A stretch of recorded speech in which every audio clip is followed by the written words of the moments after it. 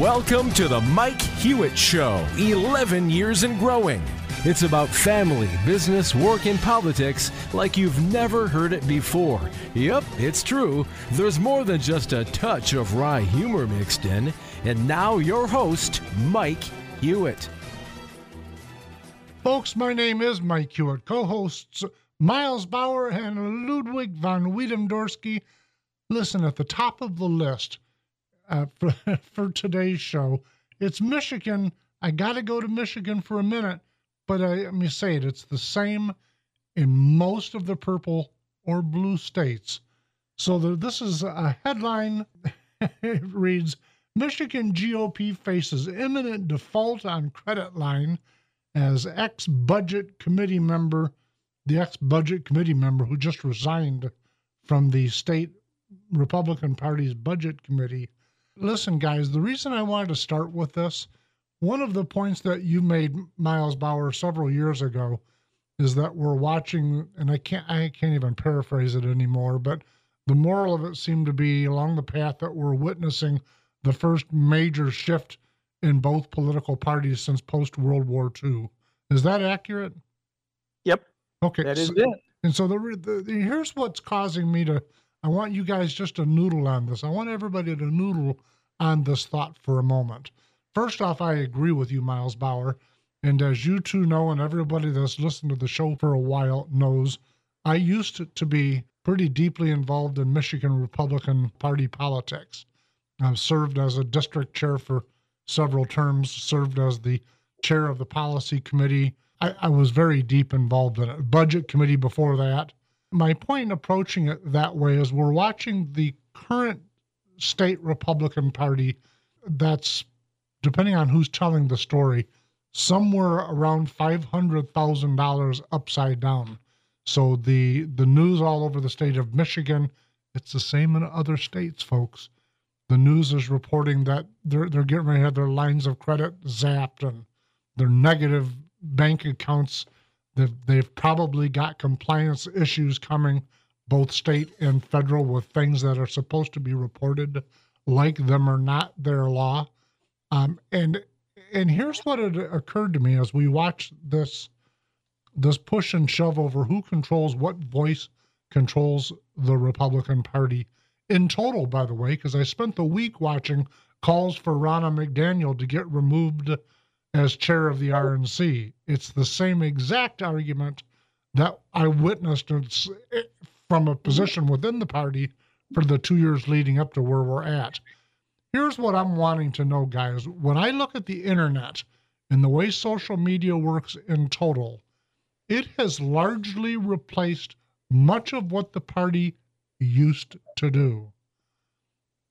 And that's a fascinating thing. So it used to be, if you wanted to find out what's going on locally, who are my candidates and all that, you reached out to your county party. Every county in the United States that I'm aware of has some level of a county Republican and Democrat party. So if you're a Democrat, you'd reach out to your Democrat party. If you're a Republican, you'd reach out. Well, the internet's changed all that. It's changed how we communicate. And I don't think that the parties, neither party, by the way, has adequately filled the vacuum that I think has been left by them. So before I get too deep into this, I'm not trying to do a monologue, Ludwig, so don't yell at me. Miles Bauer, do you see what I'm saying when I say maybe the party structures themselves have just run out of purpose or gas? What do you think, Miles Bauer? Well, I think that the Democrats are way ahead of the Republicans taking advantage of social media. I agree with that. I think that's exactly true. But part of the interesting fact on this is that it could be easily argued that the Republican Party is in the middle of a civil war, an internal battle for whose voice is biggest, etc. And there's certainly two extremely different views of the basic thing. For instance, what is the purpose of a party? That argument in itself is really echoing everywhere within the grassroots movement. What is the purpose of a party? If you ask a guy like me that's been around in the party for 20 plus years, My answer is it's a get out the vote machine. That's what it is, period. Other side of that argument says, no, Mike, you don't, you're all wet. It's an ideological machine. This is what we use to define who we are as a party. And I say, no, that's just not true. In the primary, you pick the candidates that define who you are. That's how our primary system works. So if you've got 5 candidates and you're very right wing, you're going to look for a very right wing person. If you're centrist, you're going to pick a centrist person. And that's how we end up getting into the debate over different districts in any state. It doesn't matter what state we're debating. It could be Arizona, Michigan, Georgia, Alaska. It doesn't matter. Those districts are different. And I can tell you from doing statewide campaigns myself, within the Republican Party, that the things that are viewed, I'll use Michigan as an example. If you go to Alpena, Michigan, up in the northern eastern border, and listen to what the Republicans want there, they've got very different views on what are needed than the Republicans do in Grand Rapids, or we're in Holland, Michigan, where we broadcast from. They're different. They're different. And I say, but the problem with it is that you want the party to be all of these things, and it's not. It's a get out the vote machine. That's truly all it does. And I got to tell you, gentlemen, I get some seriously hard pushback on that. And I say, okay, well, when you reinvent it as an ideological machine and it's broken and dysfunctional, how does that work out for you? Yeah, but don't you think both parties are just coalitions of various different factions? I agree with that entirely. I absolutely agree. And that's the battle within both parties. It is a coalition, but a coalition of different groups. But most of those groups want to be the front leader. They want the voice. We want to be so you've got, if you look at the Republican side, we've got a strong band of libertarian or liberty-driven people within our group. We've also got evangelical people, and we've also got establishment policy wonks. Ronald Reagan went through this with his three-legged stool, with trying to define who are the major groups. But Pat Robertson comes to mind. All of those groups vie for leadership within the party. And I think, but Mike, yep. I mean, you're even seeing in Dearborn, Tlaib is tearing the Democrats apart. She is, but listen, she's even on the list today, because when we're over here yelling about freedom of speech. I don't agree with anything that person says. But the Constitution of the First Amendment isn't designed to protect stuff I agree with. It's designed to protect stuff I disagree with. So I wrestled really hard with that censure that the House just did. I thought, wait a minute. You don't like what she said, but she has the right to say it no matter how buffoonish it is. She has a right to say it. Ludwig, what do you think? Are Miles and I both wrong? What do you think? No, but to get back to the party thing, yep, I think that there's a necessary need for it. You still have local events. You still have to have an organizational structure in order for all candidates local from that way up to have a one message, one stance type thing, so they're all on the same page. There's still parades, there's still those things. Really, what internet's taken over is the ability to find out who your candidates are, reach your masses. But again, yard signs you still got to collect somewhere. Do we need these massive county budgets? Probably not. But the other thing, too, these parties do is fundraise. And if we don't have a party in the county, where's the funds going to be raised? That's exactly. I'm glad you brought that up, because I'm down to seconds before we've got to go to a break. But when I look at how Democrats fund versus how Republicans do, I'm looking at a list, folks. One side is progressive organizations. The other side is conservative organizations. The progressive organizations are the result of the Democrat Civil War and how they figured out how to deal with us. Listen, we've got to go to a break, but we're going to pick it up right there.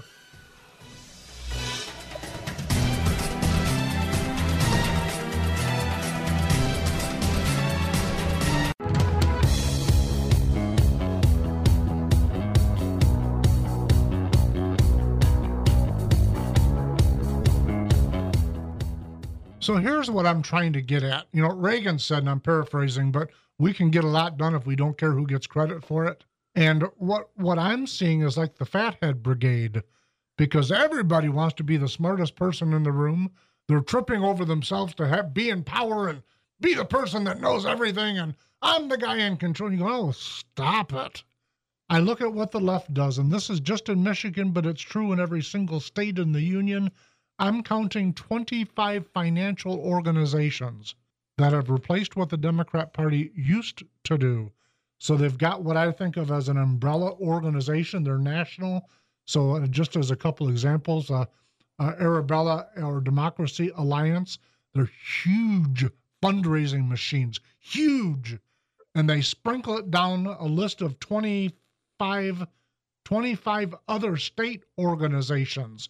So they look at a district, they do polling, they look at a district, they say, okay, in that district, the abortion issue is a big issue. So we're going to tell these groups, to these two groups that deal with the abortion issue, you guys really need to focus on district, whatever the number is. All right, that issue is really anti-gun. So the Democrats on their anti-gun wing, you need to really get in that one. They coordinate. These financial institutions set up as political action committees, coordinate money. That's what they do. They coordinate money. And if I look at the right side, there's probably 4 or 5 meaningful organizations in the state of Michigan, not 25 or 30, and they don't work together. Guess what we get? What we got. So let me ask you a question. Do you think PACs should be illegal or illegal? PACs? Yeah, because if you donate to a campaign, you're maxed out at like $2,600 per individual. Yeah. But you can go donate $26 million to a PAC, and they can spend unlimited. Right. So, but they've got a lot of laws. And I sit on a couple PAC boards. They do. Listen, the bottom line is I'm in favor of political action committees. I'm not a big lobbyist fan, but lobbying is a separate issue. And on the other hand, if we're going to cause a corporation to serve itself as an individual and then say you are an individual, but you do not have the right to represent yourself in the political arena, we can't have it both ways. That's my view on that. But I am telling you what I said right before we went to break, and that is the Democrats have already went through a civil war. Yes, they're still having fights like the Tlaib drama, like the Manchin drama. They've still got struggles, but their funding mechanism, how they get the vote out, they are masters at getting the vote out while we're busy calling each other names. That Tlaib one is simply political. They're heading into an election year next year. They have a big Jewish base. That is not because they stand up for the Jewish people. I don't understand what you just said. This is the opposite of standing up for Jewish people. By censuring her? Well, you think that censure did anything for Jewish people? Well, what she was saying is why they think that, the Jewish voters will be like, yeah, they care about us. They don't want us. Well, the Republicans, first off, the Republicans led that censure drive. Yeah. So it's not like the Democrats are using this as a campaign tool. They will. Well, they use everything for a campaign tool. They don't have any moral or ethic bone in their body. No. Miles, what do you say on all this? First of all, Tlaib's already starting to get money due to the censure. Yep, there you go. I do distinguish between the First Amendment and that censure. I agree she has the constitutional right to be an anti-Semite. Right. Okay. But the House also has the ability to establish the way they choose to do business. Yeah, they're decorum. Yeah. You agree with them on that, Ludwig? I think is against the Constitution. What was the last thing? What's against the Constitution? No, I said that she does have the right to say anti-Semitic statements. Right. However, the House also has the right to establish the way they wish to do business. Right. I guess I think it's a political arena. And so if we're surprised that somebody has a political opinion or a political opinion that we disagree with, I'm torn on it, to be honest with you. I get you two's point. So I'm not arguing with you. I wrestle with that. I really do. I don't agree with anything she says. I dislike her. Absolutely, passionately dislike her. But that doesn't, to me, that she's in a political chair. I get she's going to say stuff. I don't I don't agree with. Listen, let's move in a different direction. Let's suppose for a moment, because I promised last week we were going to do this. Let's suppose for a moment that the federal government actually followed and honored the 10th Amendment. And what I'm getting at with this is when I look at most of the food fights we have in America, whether it's within the Republican Party, within the Democrat Party, or our culture in total, most of the food fights are over folks trying to get the federal government to advocate and legislate their social beliefs. You know, I believe XYZ, so I demand that you be XYZ. I don't think that's what the founders had in mind, and I'm not convinced that's the direction that we should be in. So let me read this, and I hate to read on the radio. I apologize, but I think it's important. The powers not delegated to the United States by the Constitution or prohibited by it to the states are reserved to the states respectively or to the people. That's the 10th.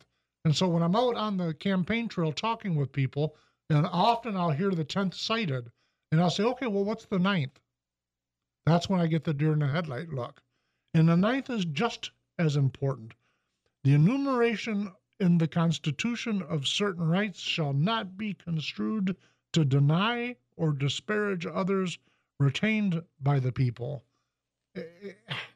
Here's my point. Every single thing that I see us do culturally that's an argument is over different voices trying to use the government to advance their ideologies. Miles, no, Ludwig, since you say I beat you out of, what's your opinion on this, Ludwig? Because you're, by the way, part of this coming up is you anyhow. So yeah, I know. You might as well get your armored suit on. No. I think the 10th Amendment and the 9th Amendment, okay? Yep. Very important. There'd be no America without the 10th Amendment. Yeah. And the 9th serves to support the 10th. It's what kept us from having one national government instead of individual state governments. Well, none of the signers at the Constitutional Convention would have been on board without it. Exactly. And the debate over it was wrapped around the Bill of Rights. Yeah. So I think that the state should have the rights. And this is where it comes to things like the social issues. Or the people. The people, yes. So if you want to continue cross-dressing, that's none of Miles and my business. No, you should have that right. You should. I thought you did. Yeah, there you go. Keep going. So federal government can't just step in all the time. But on the other hand, I look at some states and they'll fall back on the 10th, but then on other things like, well, that's got to be a federal law. Right. Like, it's one way or another. This has become so politicized, the 10th Amendment. But it specifically says if it's not in this document, the Constitution, then the determination of it belongs to the states or to the people. Yeah.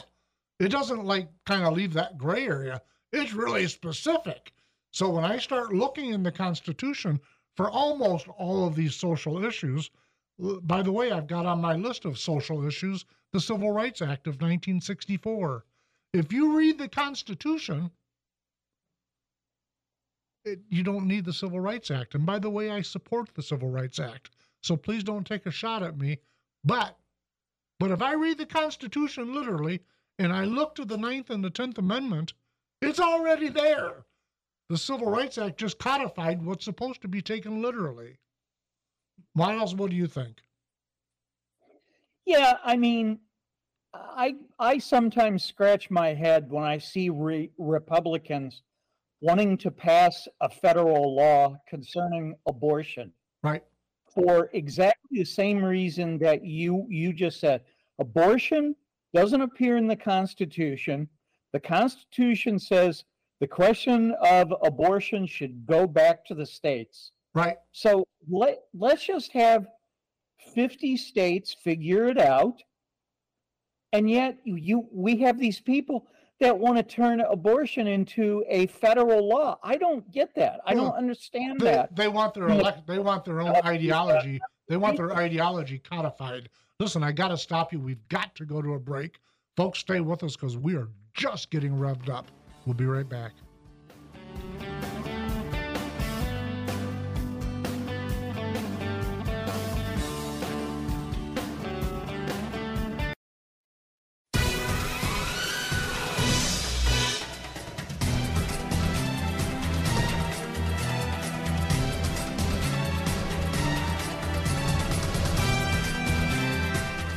Folks, I am Mike Hewitt, co-hosts Miles Bauer and Ludwig von Wiedemdorski.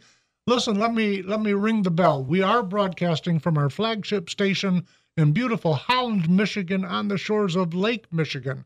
WHTC Holland, 1450 AM, 99.7 FM. But listen, if you're hearing us somewhere else, thank you very, very much for listening. And you are listening to the absolute best radio station in your community. We appreciate both our affiliates and our listeners. Thank you both very, very, very much. So, guys, let's jump back into the social thing for a minute, because I got to tell you, folks, very, very candidly to our listeners, I really wrestle with this one. It's not that I agree or disagree with all the different social issues. I'm about as conservative as you can possibly get. But I ponder and say, wait a minute, that's not what a purpose of our government is. Our government is not for me to be able to tell Ludwig how to live.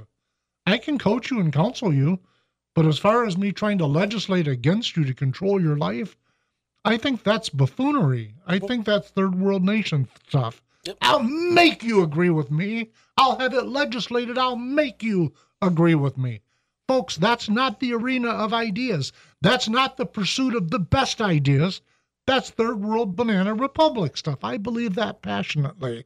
And if I'm wrong, I'm okay. But you brought up a topic in our off-air exchange on this about ballot initiatives. But before you go, let me point out, folks, in all of the different states, the state laws are different on that. Miles calls in from the great state of Illinois. Stan. Yeah, and there you are in Illinois. You've got ballot initiatives, but those initiatives, as I understand it, are just recommendations to your legislature. Is that true, Miles Bauer? Yes. Now, and in Michigan, we can have a ballot initiative that can either be a new act, it can become law, or it can actually, depending on how it's written in its purpose, it can actually become an amendment to the state's constitution. Now, I only wanted to set that up so folks know why we're on this path. Different states have different things. I'm a ballot initiative fan. You tell me where I'm wrong. Well, see, the thing is, you're setting this up as if I think you're wrong. I don't think you're wrong on that. No, I'm not. What good point. Here's the reality. To have these things on the ballot, already shouldn't happen. Why? Number one, we've already elected people there to represent us. If they're really there to represent us, they should be making this stuff laws without us having to do an initiative. On the state level. State, federal, whatever. But we're going to stick with the state because that's what we're talking about. Okay. So they're not doing it. So now we have to have these things. What I know is, as in Michigan, and I just saw it this week in the elections, they're using these ballot initiatives to win seats. And the Republicans, prior to us in Michigan, they were going to legalize marijuana. The Republicans were. Right. And they didn't. And it was stupid on them. They didn't or they couldn't? They did not. But they couldn't. But they didn't. They didn't have the votes. Okay, so they didn't. Okay, but and now you're watching a whole bunch of articles being written in the Detroit News and in other places about how big money exchanged hands. So the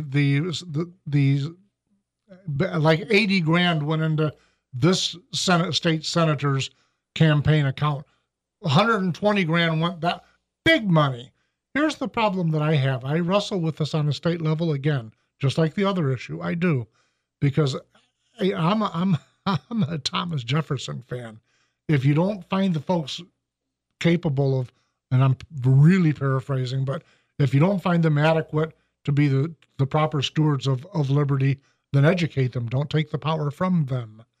And I like ballot initiatives, but let me tell you who I think is wrong. But I haven't even got to my point yet. Because you don't have them, but I'll let you get there.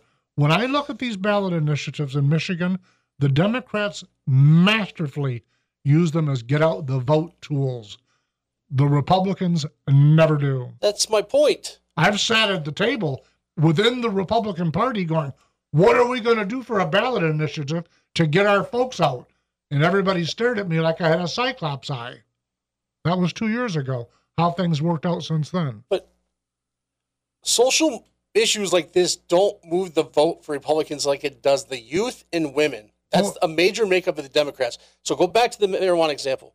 We knew it was going to pass if it went to the ballot. Right. When it went to the ballot, it became now 60+1 votes in the Senate to make any rule changes. Right. instead of a 50 plus 1. So now that rule can't be changed without going to 60 plus 1, which will not happen. So the law written on that ballot initiative was awful. Yes. They should have passed it knowing that's what the people wanted. That's what the people wanted. And if you're really about what the people wanted, whether or not Mike or Matt or Ludwig or Miles or Bill or Mark or anybody else wants it, the people said, we're going to vote for it. Now, we've had the reverse where we voted on an initiative and we said we don't want a gas tax, and the Senate still passed it. Yep. So Republicans did that, by the way. Exactly. That was Rick O. Snyder, as I affectionately call him. So instead of Republicans seeing the writing on the wall of, hey, we're going to lose our seats, which means we're going to lose our ability to govern in a strong conservative economic manner over this social issue, let's figure out a way to compromise before that happens.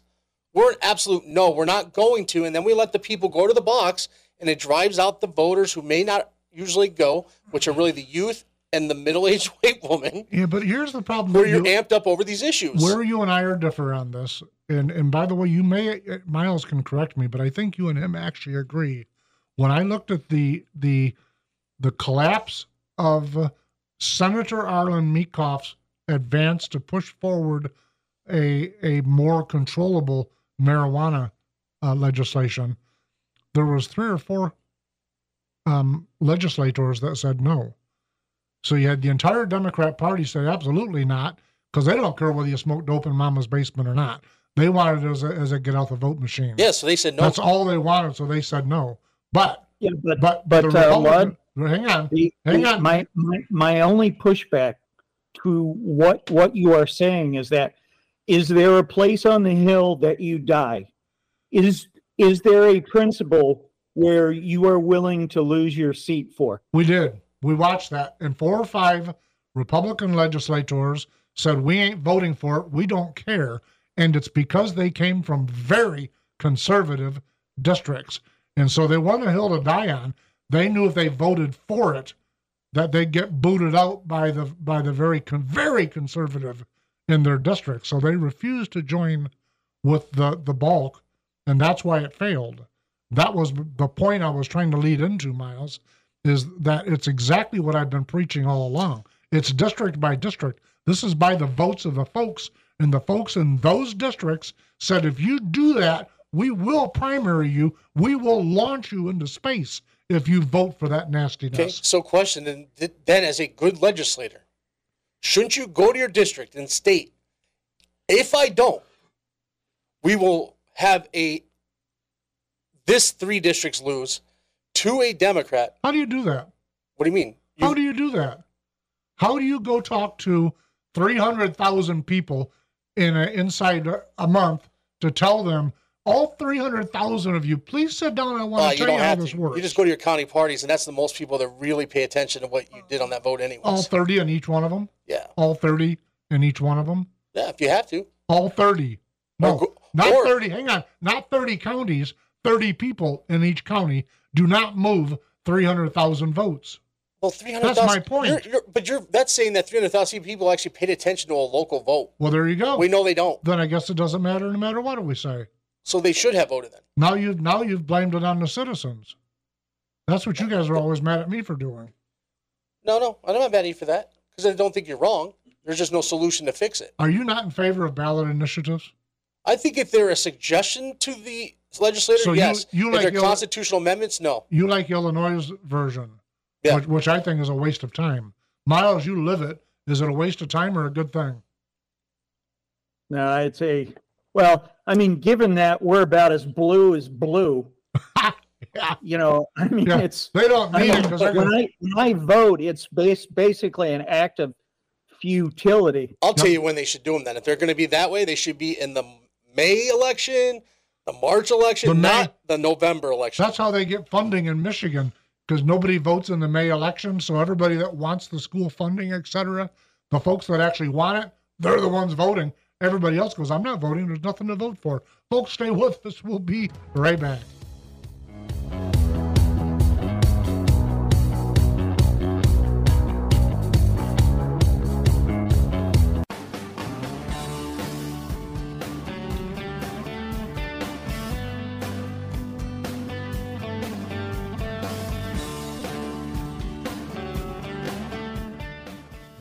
All right, listen, Brian, do us a favor. I got to take us in a different direction. Will you play that 60-second spot for us, please? Mike Hewitt here. I was going to provide a historical report on how the Nazis courted the Islamic world during World War II, unified in their hatred of Jewish people. But let's focus instead on what's going on in our universities and on city streets across America. Is the fringe left's hatred of Jewish people founded in an errored belief that Jewish people are white and Hamas represents people of color? Or is there support for the terrorist organization Hamas rooted in classism? You know, reject power, reject wealth, reject success, blame failure on successful people, etc.? Are they an extension of the 1960s radical left, blindly railing against whatever they imagine the establishment is and wants? As long as we have Americans cheering hostage-taking, persecution, and terrorism, we are less than we can and should be. That while good people are being savaged, we could be helping. Find the Mike Hewitt Show on Spotify and Apple Podcasts. You'll like it. So listen, guys, I'm reading a title. This is a title from the New York Times. After anti-Semitic attacks, colleges debate what kind of free speech is out of bounds. Pro-Palestinian students say that they are speaking up for an oppressed people, but critics say that their rhetoric is deeply offensive. And I add, I get that the New York Times is not so much, but listen, Miles, you're probably not a New York Times fan. No, that's all the garbage that fits in the trash. But listen, they're onto something with this story. And I did the New York Times, frankly, because I could have found hundreds of them. I chose the New York Times because they are uber leftist, crazy leftist. That's because they're funded that way. It's how they're funded now. They're not selling them extra out on the news streets. They're strictly getting their revenue from people that are paying to read uber crazy far left fringe stuff. And that's okay, but it brings back the same thing I was saying about Tlaib early in the show, Rep Tlaib. When I look at this, first off, I wonder what's going on with young people that it makes sense to them, and I'm not trying to be shrill, folks, but it makes sense to young people to act like Nazis, running around painting Star of Davids as graffiti on and using fear tactics and threatening people, and in many cases in the United States, actually assaulting people that they believe are of Jewish faith. Miles, how do we get here? Who is this that this makes sense to? The only thing I can possibly imagine, and you've heard me say this on the show before, is that schools are just no longer teaching history anymore. Because when I see what's going on here, this is right out of my history book when I was a kid, talking about 1930s Germany. Exactly right. So Jewish organizations building at Boston University vandalized with anti-Semitic graffiti. Listen, I found endless examples from shore to shore, not just in universities, but specifically most, at least the articles were written about universities. And in large part, these are the same people that were marching around with all of the things that I consider to be countercultural. And it's I get that it's their First Amendment. I'm not trying to silence them. I'm just saying, what is in your heart that you can't decide whether you're just a crazy fringe left communist or a Hitlerite or I don't, Ludwood, you're a professor at a university. How does this make sense to you? What are you seeing on the ground? Let me ask you that way. I don't see any of this around there. But I can tell you this. If they're on a student visa or getting any kind of financial aid, it should all be stripped. You may have the right, but that doesn't mean you have the right to the privilege of the money or the accessibility to be here. But listen, I want to make sure you clarify that for me. Are you saying to strip somebody's financial aid because they say anti-Semitic rhetoric or because they've assaulted somebody? Both. I don't. Miles, what do you think about that? No, Lud, because who gets to sit on the Jedi High Council? That's exactly what I knew you'd say. Determine what is good and what is bad. Right. Well, they don't mind doing it to other students. But I don't want to. But listen, I don't want to beat. So if it's going to be a rule, be a rule. I don't want to beat my opponents by being like them. And I'm the opposite guy, by the way. If I've gotten snarky emails to this show because I thank Democrats for listening to the show. These aren't American students. That are doing this stuff. Oh no, you're very wrong. No, I'm not wrong. Most of these are not American students. You're wrong about that. I'm okay. Just telling you. I'm not saying that they're all American. I'm not. And if saying you're not that American either. and you're doing this, you're talking about a very small group within the anti-Semitic. You're thinking about somebody from the Middle East here on a scholarship. That's not who I'm seeing when I'm looking at who's picketing in major cities. Are those folks there? Yes. But is that the majority? Absolutely not. I'm talking about the college campuses. I am too. Not like the guy in L.A. that got killed, the Jewish old man who got killed because he got hit in the head with a megaphone. Right. I read that stuff, and Miles, you were right. It goes back to 1930s Germany.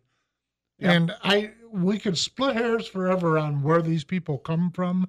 The majority that I saw were actually Caucasian, educated in the United States, whether they're natural, I don't know their histories, but they're Caucasian to physically look at them in the parades and in the graffiti marks and all of that. So I just saw a player from University of Michigan get expelled, lose a scholarship because he put some anti-Semitic thing on a rock. Right. What do you think of that? I think it was right. You think it was right in expelling him? Kicking him off the team and taking a scholarship away, absolutely. What do you think of that, Miles? So again, I think it goes back to every institution, just like the House of Representatives. Everyone gets to set their standard as to how they operate, because so if the University of Michigan thinks anti-Semite views are wrong, then that's the way the University of Michigan chooses to operate. And that's my point, is that they're all about protection and the free and equal and safe right to and safe environment for learning, because that's all I hear about and see. I see these signs everywhere on campus. Safe environment. But Lud, but then that also means I could get expelled if I wear a MAGA hat on campus. Right. That's exactly my point. And in fact, by the way, I remember going to a university, where was that? Grand Valley State University, meeting a congressional group there for a tailgate party, and I wore my Michigan Republican Party hat. Holy smokes, folks, you can't imagine. So let me ask you, the responses I got from students because I had a Republican hat on. The First Amendment doesn't protect against speech that threatens or threatens other people, or that we just like. Yeah. So when they're talking about destroying the Jewish people, killing the Jewish people off the face of the earth, that is not protected by the First Amendment. I agree. That's different. So those is what we're seeing here. Right. And when that's being said, your scholarship should be pulled. You're talking about hurting others. So I'm watching. Let me just entertain myself for a second. I'm sorry. I'm watching TV. By the way, folks, I got like 5 billion channels. They're all terrible. Absolutely the worst TV ever. Yep. Just ever. When they went on strike, I could care less. I didn't even notice. With you. Just absolute trash. So I'm watching Family Ties. Do you know that? Oh, yeah. Michael J. Fox. From 1980s. Yep. And the episode I'm watching the other day was about book banning from the 80s.